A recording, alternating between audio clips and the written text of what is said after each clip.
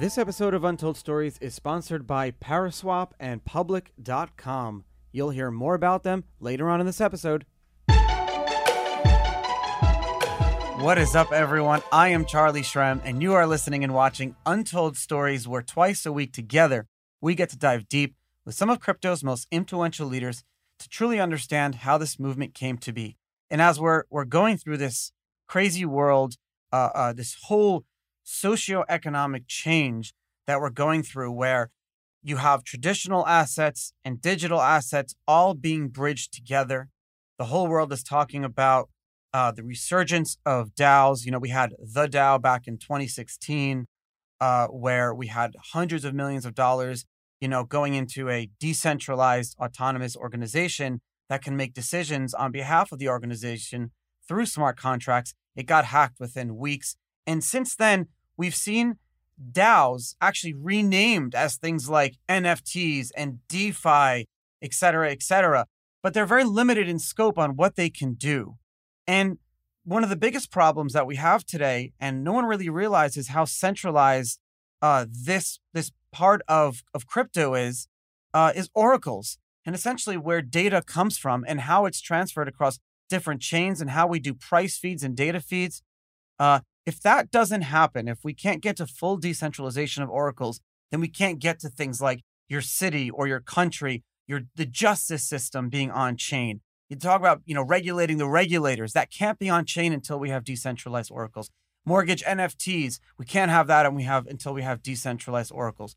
Today, to talk to us about this problem and how we're going to solve it is Dave Conner. Dave, thank you so much. You are the founder of API3. It's like the best name for a company too, because it perfectly describes what you are doing. We have Web 2.0, Web 1.0, we have all the APIs, and then we have Web 3.0, and API 3 is going to be such an integral part of that. And tell us why.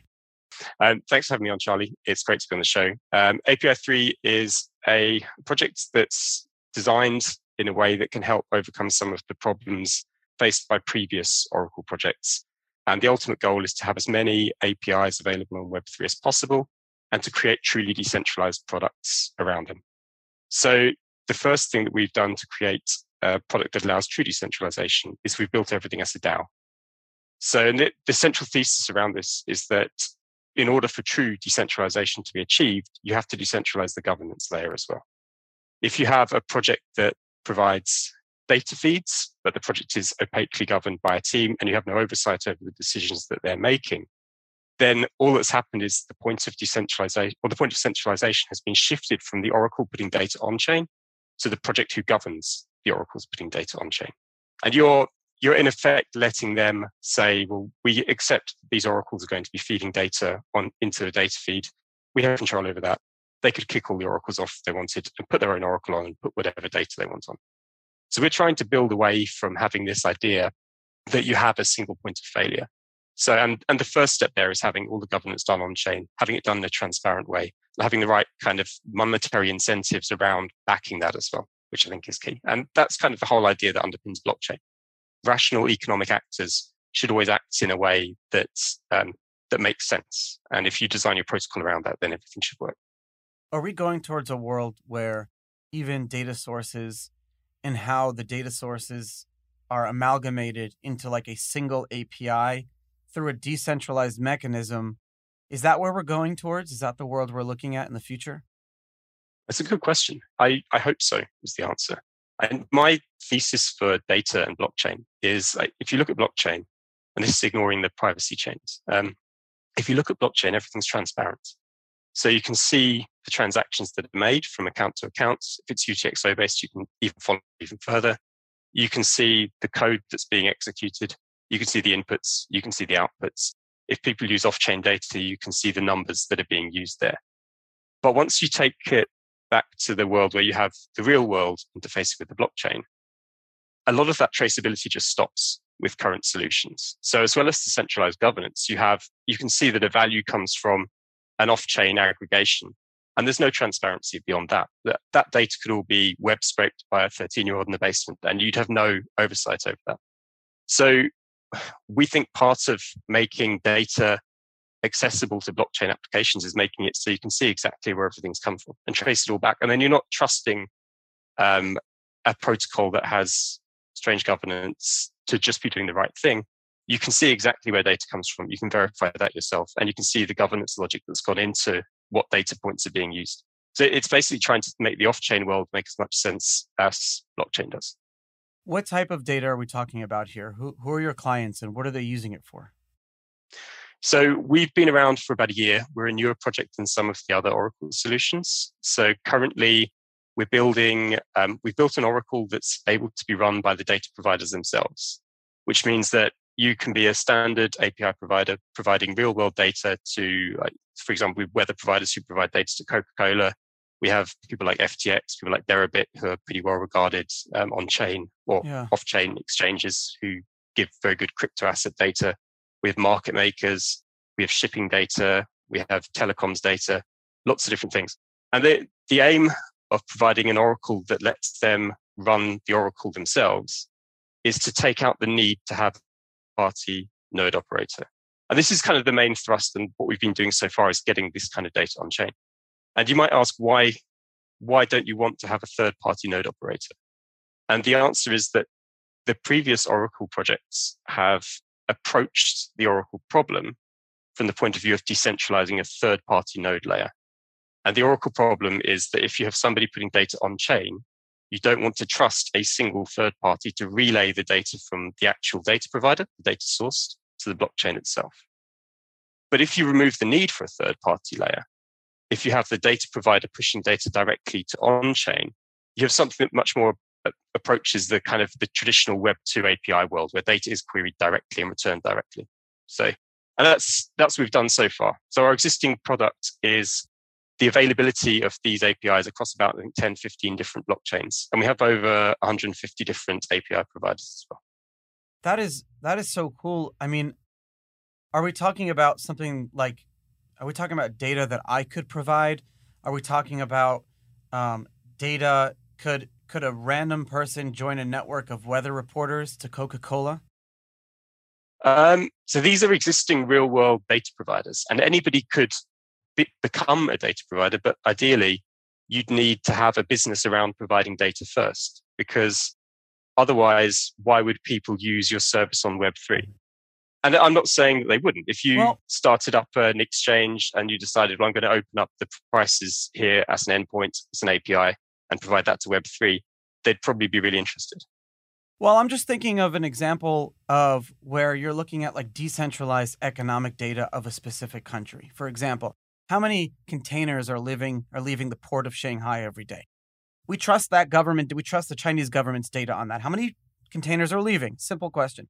But what if you had thousands of decentralized Chinese citizens who are reporting on that, who are literally going to the port, maybe taking their own security at risk, reporting on how many leave? I don't know how this would be possible. I'm just kind of come up with this and and then you have to make sure that 51% are honest and are telling the truth. And then whose data do you trust in that instance? And is that type of like real world application? Because as you can see, I'm getting towards like a world where everything is governed and run by these like smart contracts and decentralized organizations.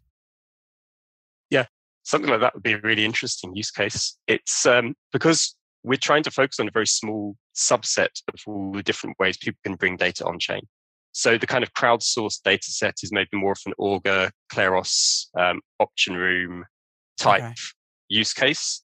We focus on really making it so people with existing APIs can put that across a lot of different blockchains. And then the DAO itself is also building products out of that kind of data. So the way it would work with your kind of use case is either we would speak to another blockchain protocol who are incentivizing people to provide that data. And then if they can output that data in the form that could be, or if they can output that data in API form, we can then help them scale across blockchains.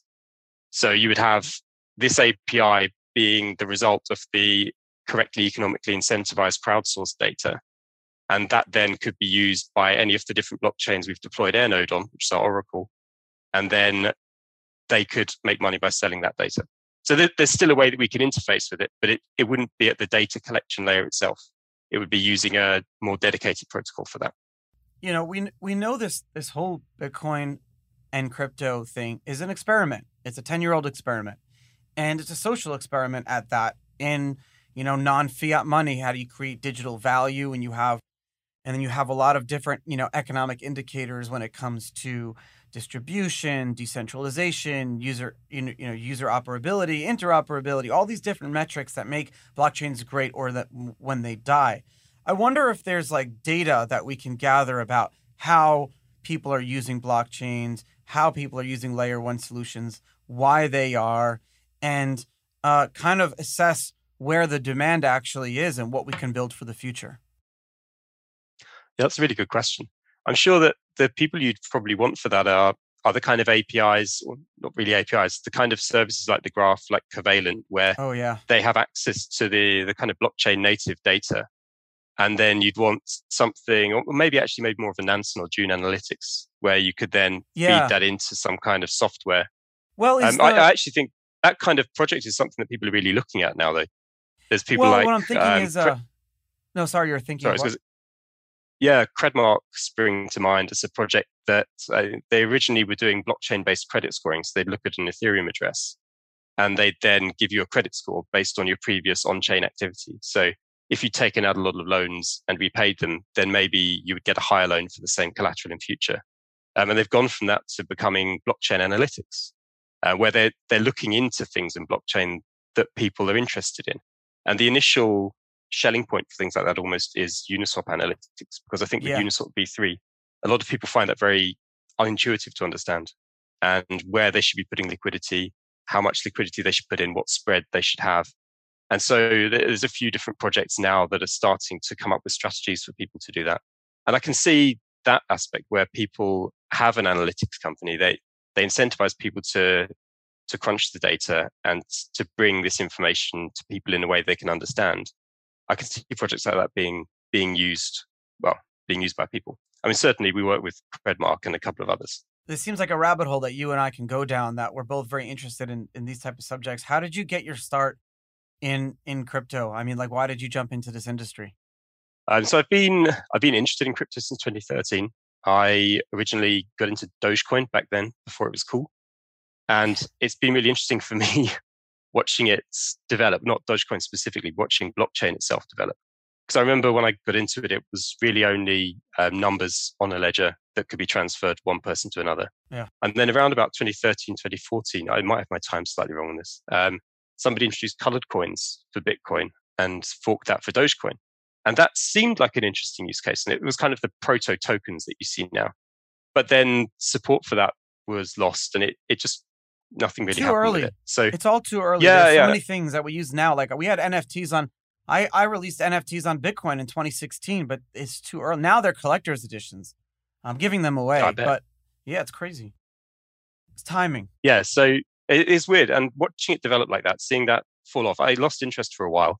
And then around about Ethereum, once Ethereum started to get adopted, I started to look back into blockchain. And it seemed logical that going from decentralizing the ledger to decentralizing an execution layer was a really interesting development. But nobody could really do anything too cool with it. You could build applications that see on-chain data. But for me, what was really interesting was around about 2017 when the first of the Oracle projects started gaining adoption. Because I've always been quite interested in tech, and looking at the possibility of building things using real-world APIs seemed to me to be the most exciting use case for blockchain. Because if you look at Web2's applications that you might have on your phone, and Uber is probably the best example, most applications that use at least one API, quite often multiple APIs, and they're knitted together in a way that gives this incredible functionality that you couldn't really achieve if you're trying to code it all on your own. And to me, the thing that blockchain was missing in order to have this rich suite of dApps that are available trustlessly to anyone in the world, it's not a problem with TPS. It wasn't really a problem with transaction costs.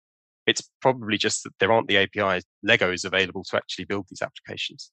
So Uber, as an example, is pretty much a location data API. It's a communications API, so you know where your Uber is. It's a payments API, so you can pay your Uber.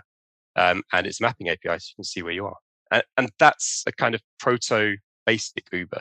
And if you get these kind of Legos in, then people could build a replica of that on the blockchain. And so we've gone about this by trying to bring as many kinds of data in as possible. And we carry on doing this to try to make it so that app developers might want to switch to Web3, or DApp developers might want to build things that don't just use price data. So, and the data needs to be there before they build it, really. Nobody's going to build an application if they don't know how to get the data. Sorry to interrupt your regularly scheduled programming, but I wanted to tell you guys that if you're using PancakeSwap, Uniswap, DYDX, SushiSwap, you're doing it wrong. You need to be using Paraswap, because Paraswap is a user interface, a decentralized smart contract platform that sits on top of all of these. And when you go to Paraswap or untoldstories.link/Paraswap, because they're refunding your gas, if you go there, then you'll be able to, on top of Ethereum, Binance Smart Chain, and Polygon, look for the best prices for your tokens and swap and do everything in one predefined transaction on chain. Instead of having to do the approval to this token, to that token, to do all these different things, Paraswap does it all for you. It's decentralized. They just released their API version 5 that you can see everything. It's all open source. Very cool stuff. untoldstories.link/Paraswap. If you're using any of the other decentralized protocols, you're doing it wrong, because you need to be using the routing, beautiful Paraswap routing system, and it's fully decentralized too. It's gorgeous. I'll talk to you guys soon. We're all used to investing in different types of cryptos, and we know that you can buy as little as $1 worth of any coin or token, but you can't do the same thing with stocks, bonds, and ETFs and all those other like traditional assets. And then if you can't do it all in the same place. Our newest sponsor, Public.com. It's a super awesome community where they take your privacy seriously, and you can get in there and trade slices of crypto, Bitcoin, all different coins and tokens, and also stocks, bonds, ETFs, equities, and it's all done in the same place. What I love about it is that you have all these different investors you can connect with all walks of life, gain confidence, ask questions, get the big picture with curated themes, talk to everyone, but they don't get involved in the order flow. They're not selling your data to all these other middlemen. And we got a very good special for you, my listeners, today. If you go to public.com/untold stories and you start investing with $1, they're going to give you up to $50 in a free stock, a slice of a stock. That's all you got to do. Download the app, $1, you get $50 worth. Public.com/untold stories, valid for U.S. residents, 18 plus only, subject to account approval. And make sure you check out public.com/disclosures. There's no investment advice here.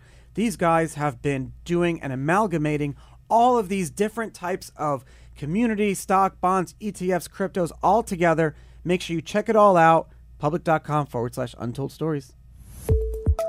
We're looking at like a decentralized Uber as the current functionality, but we're talking about an Uber built on a Web3 using oracles and decentralized APIs. I mean, you're talking about the ability to have much more unlimited functionality, and just using that one example. And it's also how Uber would interact with other aspects of your life. For example, in a decentralized way, you can have the Uber unlock the front gate, or if you live in a private community, let that, it all can start interacting with each other on a constant basis. That's brilliant. Yeah, or you could even have, if you go back to smart cities, which is something people like talking about when it comes to blockchain, you could have a smart city that allows the Uber DApp to pay a certain amount of money for people to drive on certain toll roads that could be maybe gated, so that you can have a way of the cities generating money from what would otherwise be a fairly permissionless protocol by giving it an advantage. You could have the cars that exist being taxed based on their usage. If they're used in, say, Uber, then the car tax that people pay would be more because it's seen as a commercial use. It could all be done programmatically. There's really a lot that you can go, but the data has to be there first, I think.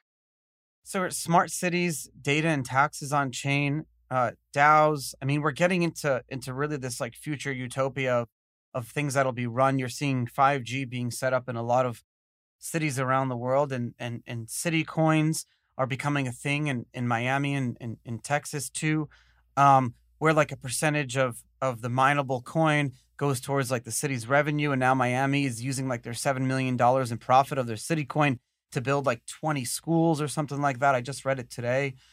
I actually read a great thing this morning. I was I came up with this idea, but someone else did it. It always happens. It's such a conceited thing to say, but I don't know. Basically, we're looking at NFTs the wrong way, and I feel like issuing an NFT as a token of your own debt is the way we should be looking at it. And I just saw a company this morning that I'm going to have on the show, but they essentially issue you your mortgage becomes tokenized, and then you can take that mortgage and essentially pay it off, and the value of the token becomes smaller. Really, really, instead of the price go up, its price go down in a way. Very, very cool things. I mean, what do you see as smart cities? What are we going to be running? What are the first iterations that, our parents are going to be using DAOs for? First, our parents are going to be using DAOs for. My parents can barely use the TV Yeah. remote. So if I'm honest, I'm not that optimistic.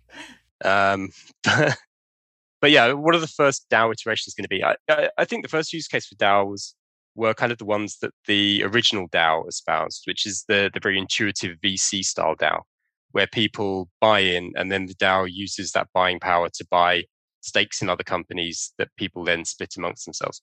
But it's not really very exciting, but it is a very easy and intuitive thing for people to understand.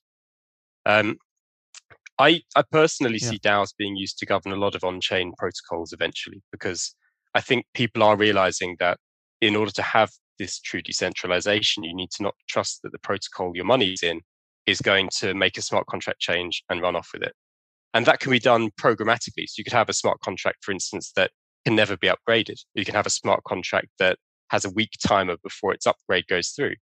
And they're code-based ways of doing it. But if you want there to be some more flexibility than that, especially rather than having a non-upgradable contract, then you need transparent governance. So I think that's where the DAO comes in, is creating a smart contract that not only works and makes sense now, but will also make sense in 5-10 years.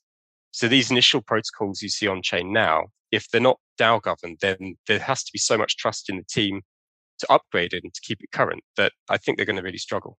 Oh, so it's not just the one-time deployment of the contract, but it's the constant maintenance of the contract too, or whatever the application If you plan on changing it, yeah. So, and there are some projects that have really interesting work around this. So Kleros, who I mentioned before, for instance, have a project called The Governor, where any smart contract updates have to go through their own internal arbitration system before they're passed. So, and people can challenge that. And then if the challenge is correct, then the person who wanted to upgrade the contract ends up losing a penalty stake they put in. So there are interesting mechanisms around that. So you can make it so that you can have a continuously iterated protocol on chain that can adapt in response to the market and new things that change without losing the trustlessness that you have when that's governed by a single protocol with no oversight. You talk about this parametric insurance contract. What is that? So a parametric insurance contract is like where you have an insurance company. Parametric. Sorry. Yeah, I know I said paramedic. But that's fine.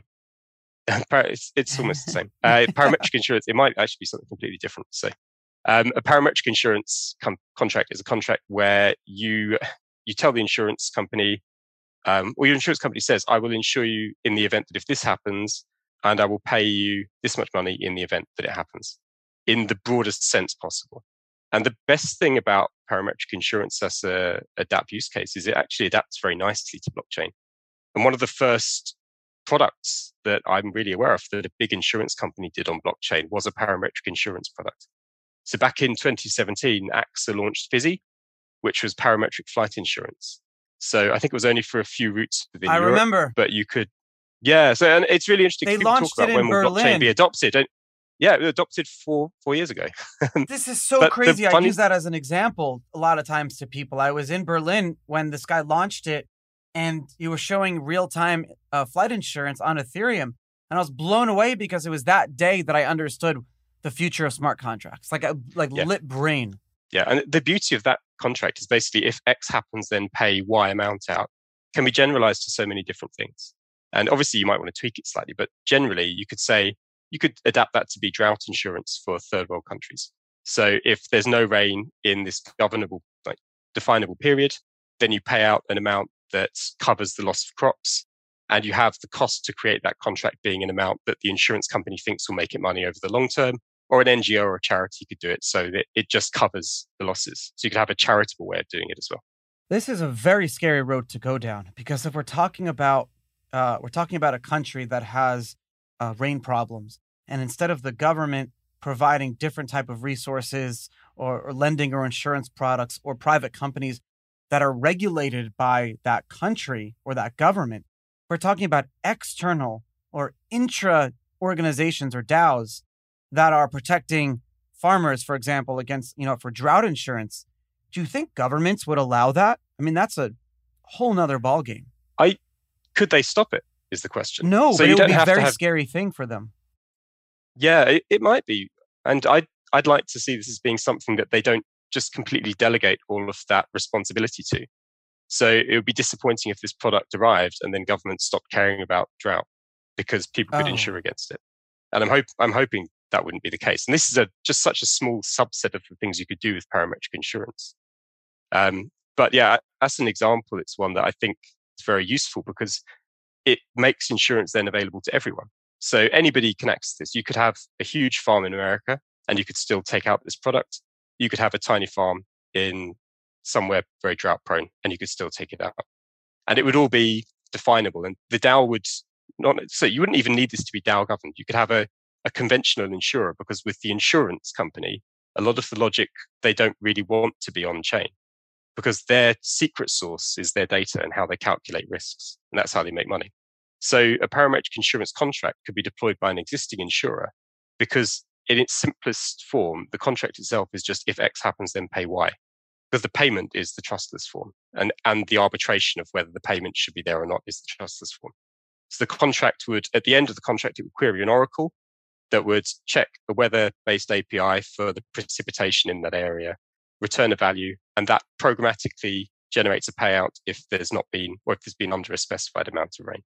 So, and the good thing here is, like with AXA's example, none of that business logic had to be on chain with the flight insurer. It just created a contract that said, has this flight been delayed by more than 2 hours? If yes, pay this amount. If no, then not. And actually, the funny thing about Fizzy is that it was withdrawn because AXA lost money on it because it was too good. So they lost money because it was too easy to claim. And I think a lot of insurance companies, the claiming being hard is baked into their figures. So if you make it very easy to claim, then everybody claims because it's automatic. And as a result, insurers would need to recalculate their risk. Do insurance products work if the redemption is instant and trustless? Do insurance products work? Do the numbers make sense? As long as the premium is set for it. So for instance, if Fizzy itself didn't maybe work at that premium, if you increase the premium, there will be a point at which it works and people still take out insurance. For example, theoretically, if you reduce it to absurdity, the premium is $1 million, you're going to make money, but nobody's going to take it out. So there'll be a value where people will still take it out and each policy taken out is profitable. And in the meantime, maintaining that probably isn't that big an expense. Although admittedly, I don't know much about that. Look at that data that you're getting there. That data of when humans would stop taking insurance over when they would automatically do it. That tipping point, that watershed, that is gold. I mean, that is gold data. That is valuable. I meant to say, not valuable, it's opposite. And that baked in, that is cool as shit. I think that is where is the future here. I actually think some of for Fizzy, I would have much preferred rather than them just ditching it. I would have loved to see them play around more with it, or maybe have it as a value add for other things. Would you buy a plane ticket that had cancellation or delay insurance built in? So you buy the plane ticket through someone like, say, Travala, who do cryptocurrency purchases for plane tickets and hotels. And if it's delayed by more than 2 hours, you automatically have your money refunded. And that's baked into the price of the flight. So basically the flight includes a premium like that. I think value add products like that would be relatively easy ways of getting more people involved, especially where the purchase is crypto based. Do you remember in Miami a few months ago, the Surfside condo collapsed? A lot of people passed away. There was a collapse of a building. It was all over the news. And the biggest problem with that is it was the owners of the condos in the building were perfectly okay with paying assessments, homeowners' dues. They were paying it. They were never not paying it. The problem came to the corruption and the graft that were involved in the homeowners association boards, the investors, the building owners, et cetera, et cetera, et cetera. I think that DAOs, smart contracts, decentralized APIs could have a big play in the future of these type of homeowners associations, because homeowners associations are the lowest form of local government that you can have, especially if you live in a place that has a homeowners association. You know, I live on an island with like 500 houses, and there's a homeowners association that governs it. It's not a real government. It's a quasi-government agency where we elect our board, but the mayor is on our, quarterly meetings and will rubber stamp anything we want to do that relates to our island. However, we still rely on the cities for our bridges and roads. Through a decentralized smart contract, I could see our community coming together and creating a DAO that funds the roads and the bridges, because it's not that we don't want to pay for it, but I don't trust the board to manage who knows how to build roads, and then the bidding process of who are the people involved. That whole thing is just filled with corruption and graft. And this is humanity. That could be changed. Yeah, I agree. And that's kind of what I was saying earlier. What's the most likely first use case of DAOs? It's the grant giving DAO, the VC DAO. But instead of the VC giving grants to projects, you're having a homeowners association where the role is to give a grant to people who build roads and people who maintain bridges. And then everybody votes around what they think the grant should be. People have to pitch it honestly and transparently. So a builder would have to say, I want to maintain this road. I can do it well. Here are other roads I've maintained. These are the construction materials I plan to use. This is the costing for that. This is my day rate. That gives you this total value that I'm applying for the grant for. And then they apply for the grant and go on and do the work. And everything's transparent. People vote on if they think it's a realistic amount or not. People can say, well, actually, before the builder applied for a smaller grant to do my driveway, and he didn't do it. So, yeah. And this is it. So you can make it so everybody transparently discloses, well, not transparently discloses, transparently decides where the money is spent. And it, like the proto-DAO, the original DAO on Ethereum was that for VCs. But you can take that, you can make it a homeowners association, you can make it local governments. I suppose you probably need more people involved in the voting for that. Yeah. But homeowners association is a good example, I think. Yeah, homeowners. I think that's what I really want to work on. Is I think these homeowner associations, even with like 7 units, because the scope of what they have to do, and then when you're out of scope is very clearly defined. If you have like 7 owners of a 5-acre piece of land, those 7 owners, their yearly maintenance, assessments, governance, it's all kind of clearly defined. So it would be a great experiment to see a homeowners association kind of go fully on-chain. Even if it's just the reporting of data, even if things are still happening off-chain, but it's like the reporting of data, so then in 5 years they could go, I think that would be so freaking cool. Yeah, and I think actually there's starting to be legal recognition for DAOs now as well. So I think it might be Oregon. I could be wrong. Yeah, Oregon and Wyoming too. Yeah. So there are 2 places now where you can be a DAO as a legal entity, which is important because DAOs also exist somewhat in the real world. And for instance, if you work for a DAO and you try and open a bank account, do anything that normal people would do, put a deposit down for a mortgage, apply for renting somewhere, they're going to ask you where your income comes from. And then try explaining to a bank that you exist, your company is a DAO that's based on Ethereum. And they glaze over and they have no idea what you're talking about. So being able to wrap the DAO in a legal entity gives you the advantages of having a DAO that's transparent and decentralized, while also having like a foot in the real world. So the people who work for the DAO or contract for the DAO, I guess is a more correct way of saying it. It's people who fulfill contracts or get grants from the DAO can point to a source of where it's from. And it's part, I guess, of blockchain, making blockchain more friendly to people in the real world. That's quite important. And that kind of legal recognition will speed up adoption, I'm sure. Your title at the company is DAO member of API 3. Yeah, I take a very theoretical approach to this, which is that I should only give myself full title if I've proposed to the DAO that that's my title. I lead the blockchain and business development side of API 3, but I still don't consider that an official title in so much as if the grant elapses, we do rolling 3-monthly grants for people who want to contract for the DAO. In theory, once that 3-monthly period is gone, I don't have a position. So, and that's a difference from DAOs to normal companies as well. Everything has to be done trustlessly. It creates real-time feedback loop. And one of the biggest problems in tech, I was actually at a talk last night with a therapist who was on stage, and she talked about this.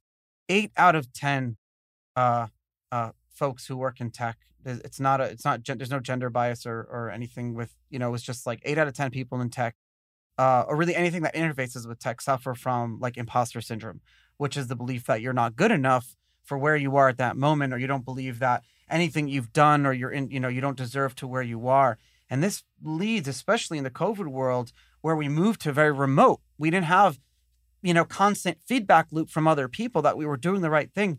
This led to very bad cases of suicide, depression.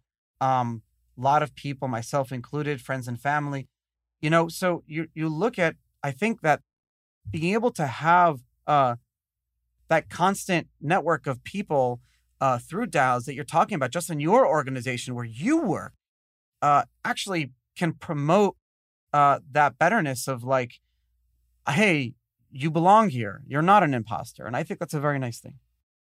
Yeah, I think that's a really good point. I think imposter syndrome is pretty real, especially in blockchain, because people come from lots of different backgrounds. And if they have enough knowledge, blockchain is generally very meritocratic. So if you can come to a project and add value, then you can generally work there. But you might still feel like you don't quite deserve to be there. And that can persist for a long time, for years. So it's a good thing to mention, I think. I mean, I've been in blockchain. So I got into blockchain with Dogecoin in 2013, but I've been working in blockchain really since 2018. And yeah, even I still sometimes feel a bit of imposter syndrome sometimes. So. You, me, and pretty much everyone else. I think that's why going to these, when Bitcoin Miami finally relaunched again, and now you have NFT NYC next week, and you have conferences that are, as most of the you still have to there's a lot of COVID precautions, but people are still willing to do it just because that face-to-face interaction. I mean, I'll be honest with you, like, I kind of miss being able to, I kind of miss, now it's a different world, but you miss sometimes, you're the people that love you are the ones that are honest with you.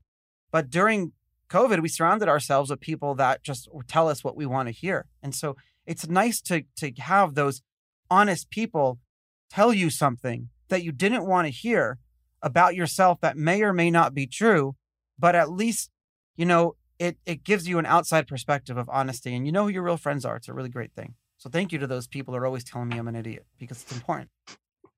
Yeah, I think I need that sometimes. Thank you so much for coming on Untold Stories. Yeah, it does. Thank you so much. I really appreciate the time today. Beautiful morning.